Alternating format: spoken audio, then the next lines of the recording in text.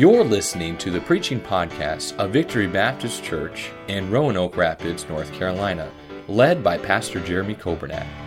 It is our desire that you will be helped by this Bible message.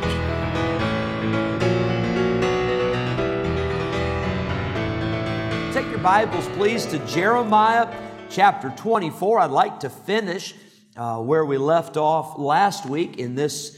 We're in the series on Jeremiah. I'd like to finish this chapter if we can. It says in Jeremiah 24 and verse 1, "The Lord showed me, and behold, 2 baskets of figs were set before the temple of the Lord." And we talked about that last week. Those 2 baskets of figs, they represented the nation of Judah. It represented those who would be carried captive and those who would stay and those who would try to fight, those who would try to run, those who would try to escape. And God said one was the good figs and one was bad. And it wasn't just good and bad. It was very good and very bad. And God used that visual to get a message across to His people. Well, I had on Saturday, I had not a basket of figs, but I had a package of fig Newtons hand-delivered to me. Remember we talked about fig Newtons last week? I hadn't had those in years. Let me tell you, they're still good. If you've never had them, you owe it to yourself to try them. I would have brought them tonight to share them, but they're almost gone, so I didn't know how far that would go. And then on Sunday, I had another package hand-delivered of fig Newtons.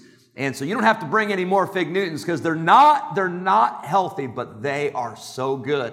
And so anyway, we talked about that last week. But the figs were representations of 2 groups of people in Judah. We talked about that last week. I want to pick up where we left off. And it says in verse number 1 that Nebuchadnezzar, king of Babylon, had carried away captive Jeconiah, the son of Jehoiakim, king of Judah, and the princes of Judah with the carpenters and smiths from Jerusalem, and had brought them to Babylon. One basket had very good figs, even like the figs that were first ripe, and the other basket had very naughty figs or evil figs, which could not be eaten. They were so bad. Then said the Lord unto me, What seest thou, Jeremiah? And I said, Figs, the good figs, very good, and the evil, very evil, that cannot be eaten. They are so evil. Lord, I pray that you'd help us as we look at your word. I pray we would understand these truths and principles, and I pray we'd understand this story. But Lord, I pray that we would also make application. I pray that we would realize that the Bible was not just written as a history book, but it was written as an instruction manual for life. And these truths were written for our learning. They were written for our admonition, and they were written to show us what is pleasing to you, what is not pleasing to you, how we should live, how we should not live. And I pray that you speak to our hearts. We pray in Jesus' name. Amen. I'd like to draw your attention in verse 1 to the captivity. Now again, God's people came out of Egypt, where they were in bondage in Egypt. And they came through the Red Sea, and they came over into the wilderness, and they wandered in that wilderness, and then they went in to conquer the promised land. God had promised them that He would give them that land. It was a beautiful land. It was a wonderful land. As a matter of fact, today, all these years later, guess what land everybody's fighting over? That same spot. That land that belongs to Israel. It's the land that God gave them. They were given that land. They moved into that land. They possessed that land. But something happened. They got their eyes off of God. They began to worship false gods. They began to worship the idols. Get this. How silly is this? They began to worship the idols of the nations that they had defeated. Now, you would think it wouldn't take a rocket scientist to think, wait, if we defeated that nation, their gods are not really that incredible because they couldn't stop us and they couldn't stop our God. But nonetheless, aren't we just like that sometimes? God saves us. God gives us the victory over sin. And sometimes we go back into that same sin that God saved us from, and from the same stuff that ruined us and wrecked us and gave us heartache. And yet sometimes because of our flesh, we get back into that same thing. But the children of Judah, the Bible says, that they were carried away captive. They would be carried away captive into Babylon. Now, the Babylonian captivity was going to last for 70 years. It was God's judgment on His people. And the reason for that judgment, it's interesting, it's because of how many years they had not observed the Sabbaths in the land. And God said, okay, you're not going to obey my laws, you're not going to do it my way, then I'll have to force this, I'll have to implement this, I'll have to do this, and you're not going to have a say in the matter. And so that is where the 70 years came from, and we'll talk about that later. But I want to draw your attention to this phrase in verse number 1. It says that Nebuchadnezzar, king of Babylon, had carried away captive. You know, God's people were never intended to be in captivity. God's people were never intended to be in bondage. That's not what God's plan is. That's not what God's will is.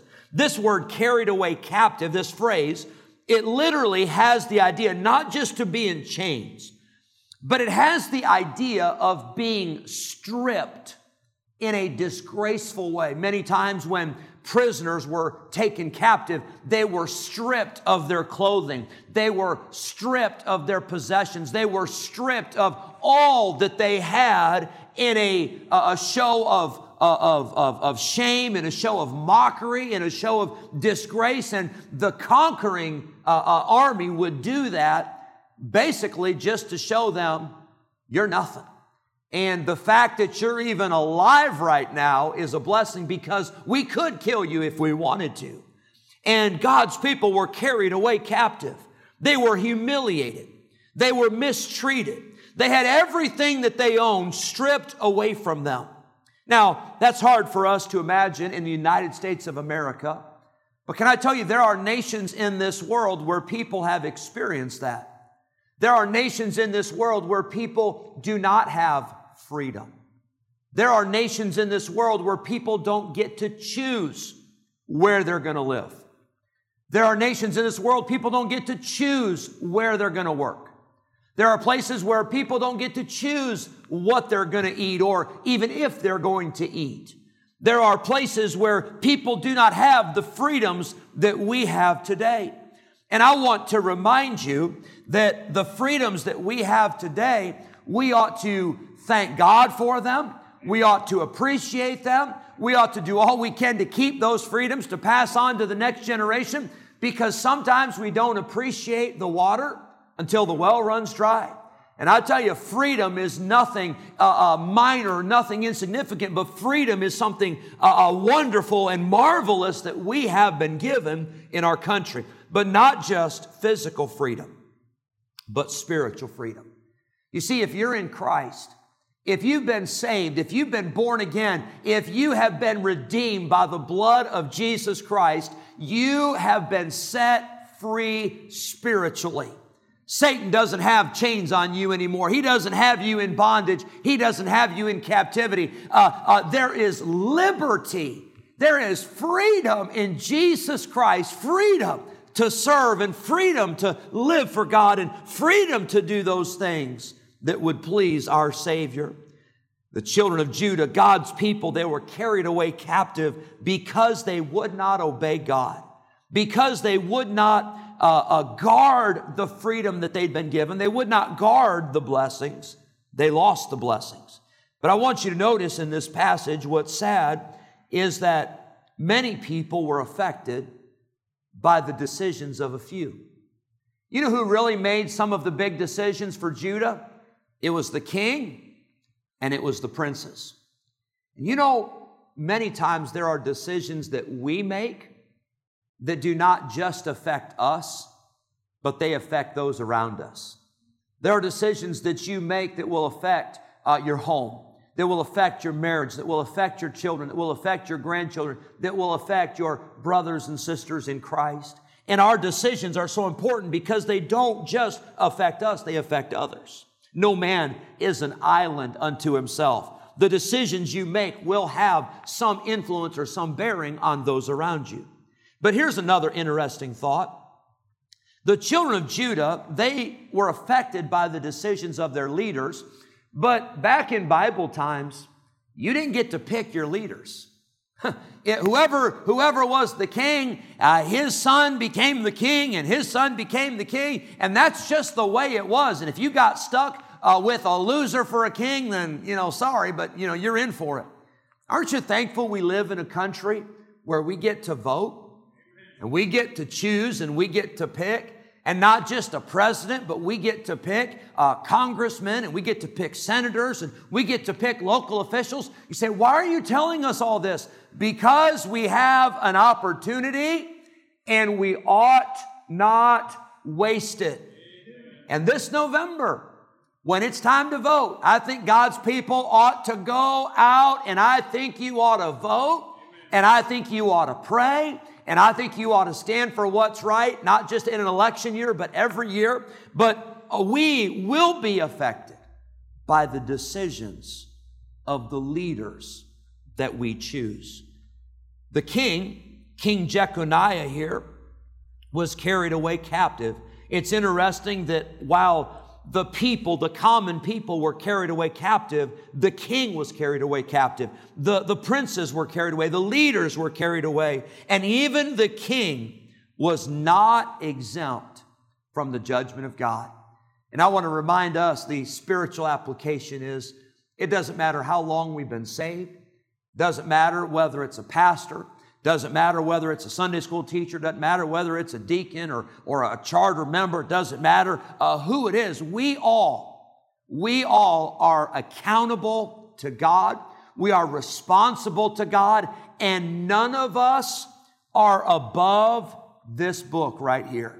We all must obey. We all must do what God has said. Even the king was not exempt. But notice also with me, if you would, they carried away the king. And they carried away the princes, but notice who else they carried away. The Bible says they took with them into captivity. They made sure to take the carpenters and the smiths. Interesting. What do carpenters do? They build. They're the craftsmen. They're the ones that build buildings. They're the ones that build structures. They're the ones that build walls. They're the ones that build and provide fortification. They're the ones who build so that people can have shelter, so that people can have comfort. There were the carpenters. There were also the smiths. The smiths were those like a blacksmith or someone like that who would work with metals. And the smiths were the ones who would make tools and make weapons. It's interesting. There was a time where the Philistines came into Israel, and you know what they did? They made sure that there were no smiths, there were no blacksmiths, there was no one in Israel that could make a sword. There was nobody that could make a spear. You know what they did? They disarmed the people. Oh boy, there's a whole lot we could say about that right there. But let's talk about the spiritual part of that. You know what Satan wants to do? He wants to take captive from your life. He wants to take captive the people that are going to build something. People that will build a family. People that will build a marriage. People that will build the next generation, people that will build a Sunday school class or a junior church or a bus ministry. Satan wants to destroy the builders because Satan is not in the building business. He's in the destruction business. He's in the demolition business. And Satan wants to destroy. And if he can keep people from building, then his job just got a whole lot easier. Can I tell you, God wants us as Christians, He wants us to build. There ought to be some building going on. There ought to be some construction going on in our lives. What I mean by that is we ought to be closer to God today than we were yesterday. We ought to be building. We ought to be growing. We ought to be getting closer to God. Did you know building is not easy? And those in here that do any kind of building, you're thinking, Pastor, if you only knew. You know, building is not easy. If it were easy, everybody would be doing it. Building takes a lot of time. You say, how long does building take? It takes longer than you ever think. It takes longer than anybody will ever tell you. If they say this building is going, for instance, and we've not been through a building project here since I've been here. I was in a couple building projects in Illinois, and I was in a couple building projects in California. If they say this building is going to take 1 year, you might as well count on 2 years minimum. I mean, if they say 1, you might as well just go ahead and double it and say it's going to be 2. And if they say the building's going to cost $1 million, you better double that too. Because buildings take time, buildings cost money, buildings require plans. You say, all right, we're ready to build. No, you're not ready to build. Not until you got a plan, not until you get an architect, not until you get a designer. And you know, as Christians, we've got an architect already. We've got a designer already. His name is God. And He's given us a blueprint right here on how to build our lives and how to build our marriages and how to be closer to God and how to do those things that we ought to do. But building is not easy. And the enemy, the Babylonians, removed the carpenters and they removed the smiths. They didn't want anybody building. They didn't want anybody fighting. They didn't want anybody to have weapons for war. They didn't want anybody to have tools for everyday life. I want to ask you this evening, spiritually, what are you building? What am I building? You say, well, I don't know if I'm building anything. Well, you got to build something. There's something that you can build. You could build a fellow Christian by encouraging them, by praying for them, by discipling somebody. You know, you could build a spouse. You could build a child or a grandchild. And you say, well, how do I do that? Well, the way you do it is by getting in this book right here and by living it and by obeying it and by studying it and by memorizing it, by having something that you can give somebody else from the Word of God. But what are we building? I want to ask you this. What are we fighting for? The Babylonians wanted to get all of those smiths out of the land because they didn't want to have somebody coming after them with a sword. They wanted to have an enemy. They wanted to have an opposition that was disarmed. And I'll say this as kindly as I know how. But Satan does not have a lot of trouble with many Christians today because they're powerless. They don't ever pick up the sword. They don't ever spend time in prayer. And Satan is having a field day because he's fighting and he's serious and he knows we're in a battle, but many Christians act as if we're not in a battle. Many Christians act as if we're not going to war. We don't even put on the armor of God anymore.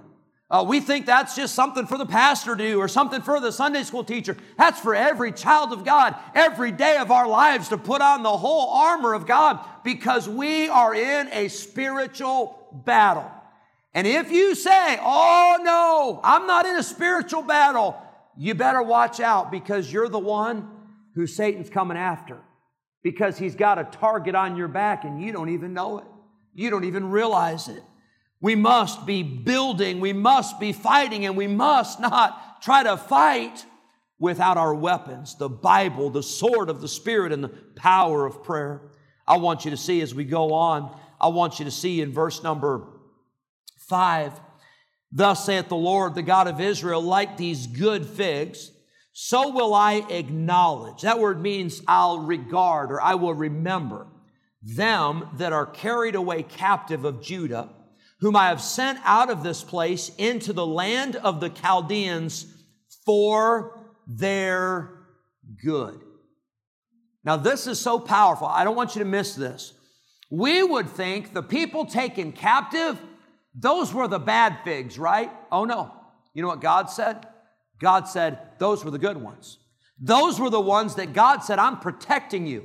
You may not realize it, but you're actually going to be safer in Babylonian captivity because that was a part of God's plan. You're safer over there than you are safer in the walls of your own city.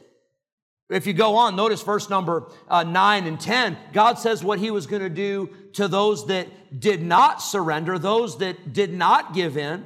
God says, I'll deliver them to be removed into all the kingdoms of the earth for their hurt. And they will be a reproach. That means a disgrace. They'll be a proverb. You say, well, aren't proverbs good? Not all of them. Some of the proverbs are like, don't do like that foolish person did. Don't do like that sluggard did. Don't do like that hard-hearted person did. And God says, I'm going to make you a proverb. You're going to be like a bad illustration, a taunt. That is a sharp or cutting word or a curse. That's how people would use them, talking derogatory about them, saying, those people were so foolish, they didn't even listen to God. And God says, in all places whither I shall drive them. And God says, I will send the sword, the famine, the pestilence among them, till they be consumed. That word is destroyed. Until they are destroyed from off the land that I gave unto them and to their fathers. That's what God says He would do to those who did not surrender, to those who did not submit to God's plan, those that said, not us, we're fighting. Well, can I tell you, that sounds noble. And that sounds very heroic. And that sounds very praiseworthy. But if you're fighting against God, that's not going to have a good outcome. And that is not going to have a happy ending. So here's what I want you to see. The good figs that Jeremiah prophesied about from God, the good figs were those who were carried away captive into Babylon, and it was for their good. You see, it would have been better if they would have obeyed God. Let's just get that straight. It had been better if they would have obeyed God in the first place and not had to go into captivity. But even though God was punishing them, even though God was judging them, God still cared about them. God still loved them. Just like you and just like me, when our children are disciplined, when our children are punished. Yes, they are punished, but we still love them. Doesn't change the fact that they're our child. And the fact that God's people were being judged did not change the fact that God still loved them. Yes, they were out of God's will, but hallelujah, they were not out of God's care. And they were not out of God's mind. He had not forgotten them. Notice He gives them a promise in verse 6. He said, I will set mine eyes upon them for good. And I'll bring them again to this land, and I'll build them up, and I won't pull them down. I'll plant them, and I won't pluck them up. God says in verse 7, I'll give them an heart to know me, that I am the Lord, and they shall be my people, and I will be their God, for they shall return unto me with their whole heart. Now, we could give a lot more examples, but I want to give you a couple. How about this? For Jonah. Jonah, was he in the will of God or out of the will of God when he fled? He went down to Joppa to catch a boat to Tarshish, but he was supposed to go to Nineveh. Was he out of the will of God when he went the other way? Yeah, you better believe it.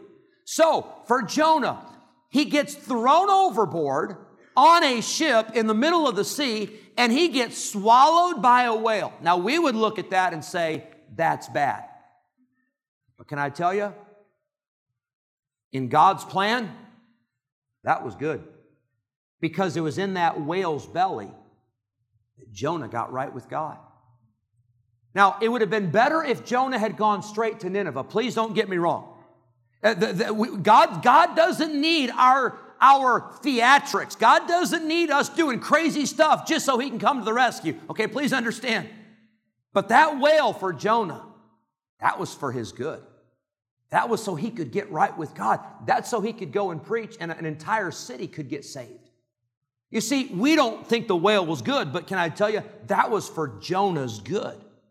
How about when Jacob wrestled with God, and in that wrestling match, the Bible says that Jacob's thigh was put out of joint, and so for the rest of his life, he walked with a limp. Now, we look at that and say, that's bad. I mean, that is an injury that he had for the rest of his life. But for Jacob, that was good, because that was a turning point for Jacob to admit to God that he had been living a life that was a fake and was a phony. And that was a turning point. That we wouldn't look at that as a good thing, but that was for Jacob's good. How about this? Famine. A worldwide famine. That's awful. That's terrible. But you know what? God used that to get Jacob and his sons to Egypt where there was food and where they would be reunited with Joseph and their relationship would be restored. And although we would look at a famine and say, that is bad. We don't want a famine. We don't want that to happen. We don't want problems. Or maybe like we would say, and I'll be the first to tell you, we don't want a pandemic. Nobody put that on their prayer list in January or February, and if you did, I'd like to have a word with you out back. Lord, would you please give us a pandemic? Nobody was praying for that. But here's the amazing thing about God. God can take the curse and He can turn it into a blessing. He can take something that we look at as bad, and God can work that for our good, and ultimately, He can work it for His glory. Isn't that amazing? And notice the outcome of this. God said, although you're going into captivity, although that's not what you would have chosen, God said it's for your good, because He said in verse 7, I'll give you a heart to know me. I'll give you a heart to know that I am the Lord and that you are my people, and I will be your God, and you will return unto me with your whole heart. God said, I'm not going to have to twist your arm.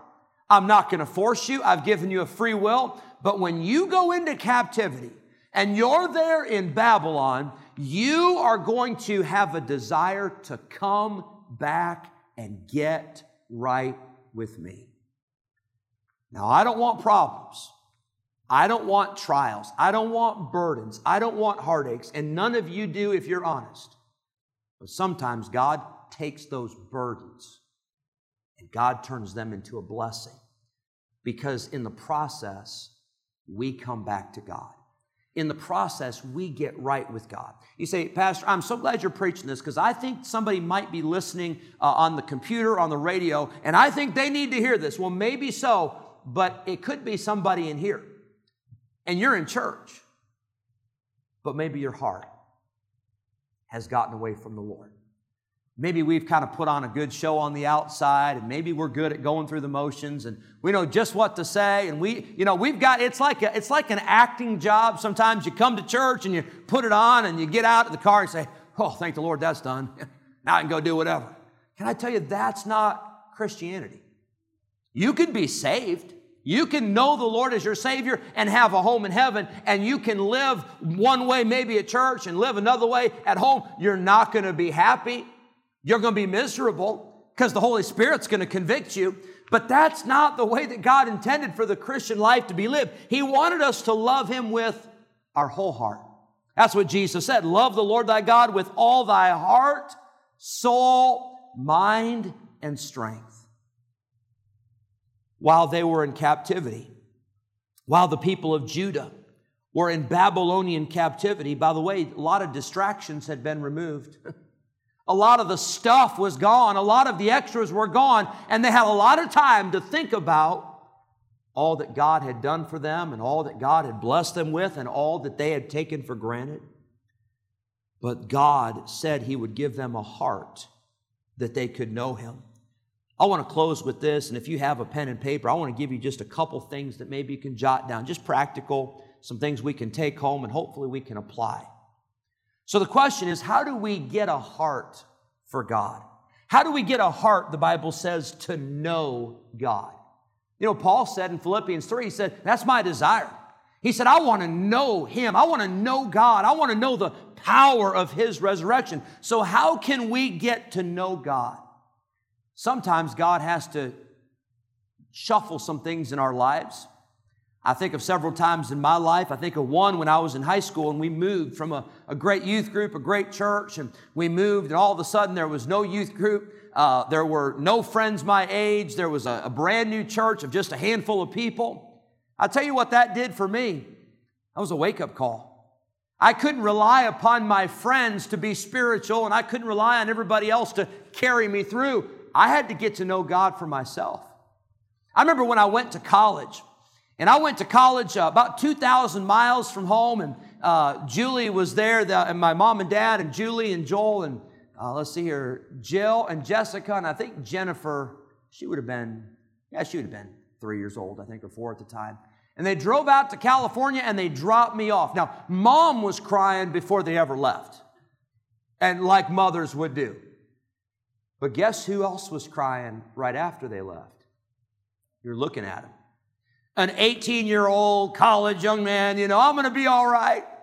What have I done? Now, that was before cell phones, where you can text every 2 minutes, and before you can FaceTime, and before you can do, you know what I mean? And it was like, what have I done? And I was in a place where I knew a few people, but not a lot. And all of a sudden I realized, Mom and Dad aren't here, my family's not here, and church isn't here, and I'm going to have to get to know God.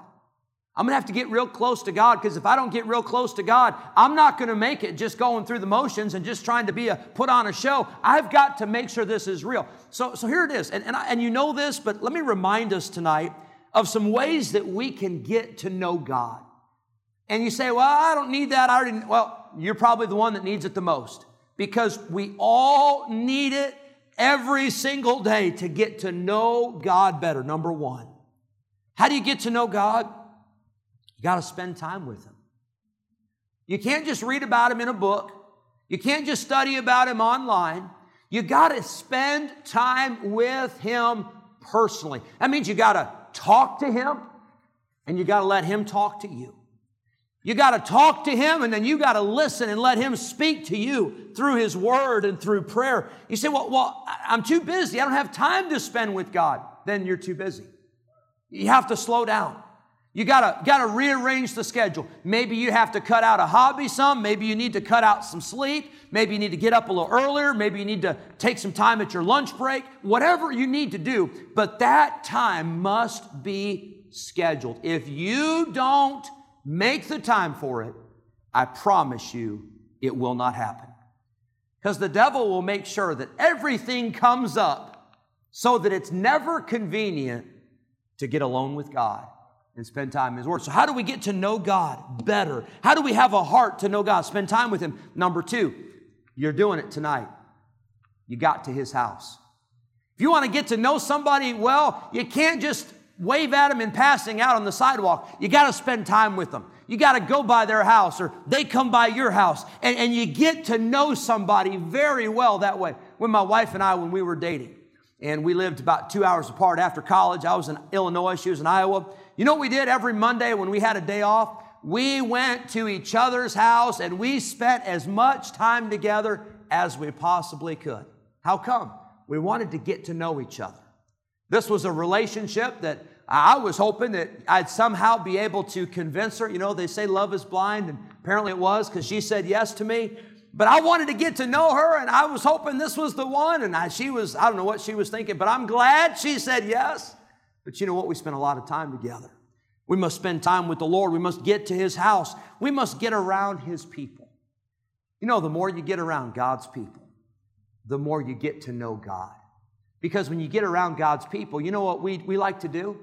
We like to talk about God. We like to brag on Jesus. We like to encourage. We like to pray for one another. We like to help and exhort one another. Get around God's people. Next, you serve Him. You know how you get to know somebody really good? Work with them. As a matter of fact, go outside maybe and do a job for like a whole day, just working with somebody. You're going to get to know them real well. You know, when you serve the Lord, when you work with Him, you get to know Him. And the more you get to know Him and the more you serve Him, the more you love Him. Do something to get involved in serving the Lord. Next, what do we do to get to know God? Think about Him. Just think about His blessings. Think about all the good things that God has done. Recognize what He has done. Realize where you would be, and let's realize where we all would be if it were not for the grace of God, and get to know Him by thinking about all the things that He's done for you. And then lastly, and I know there's many more, but I'll just give you one more. How do we get to know God better? We worship Him.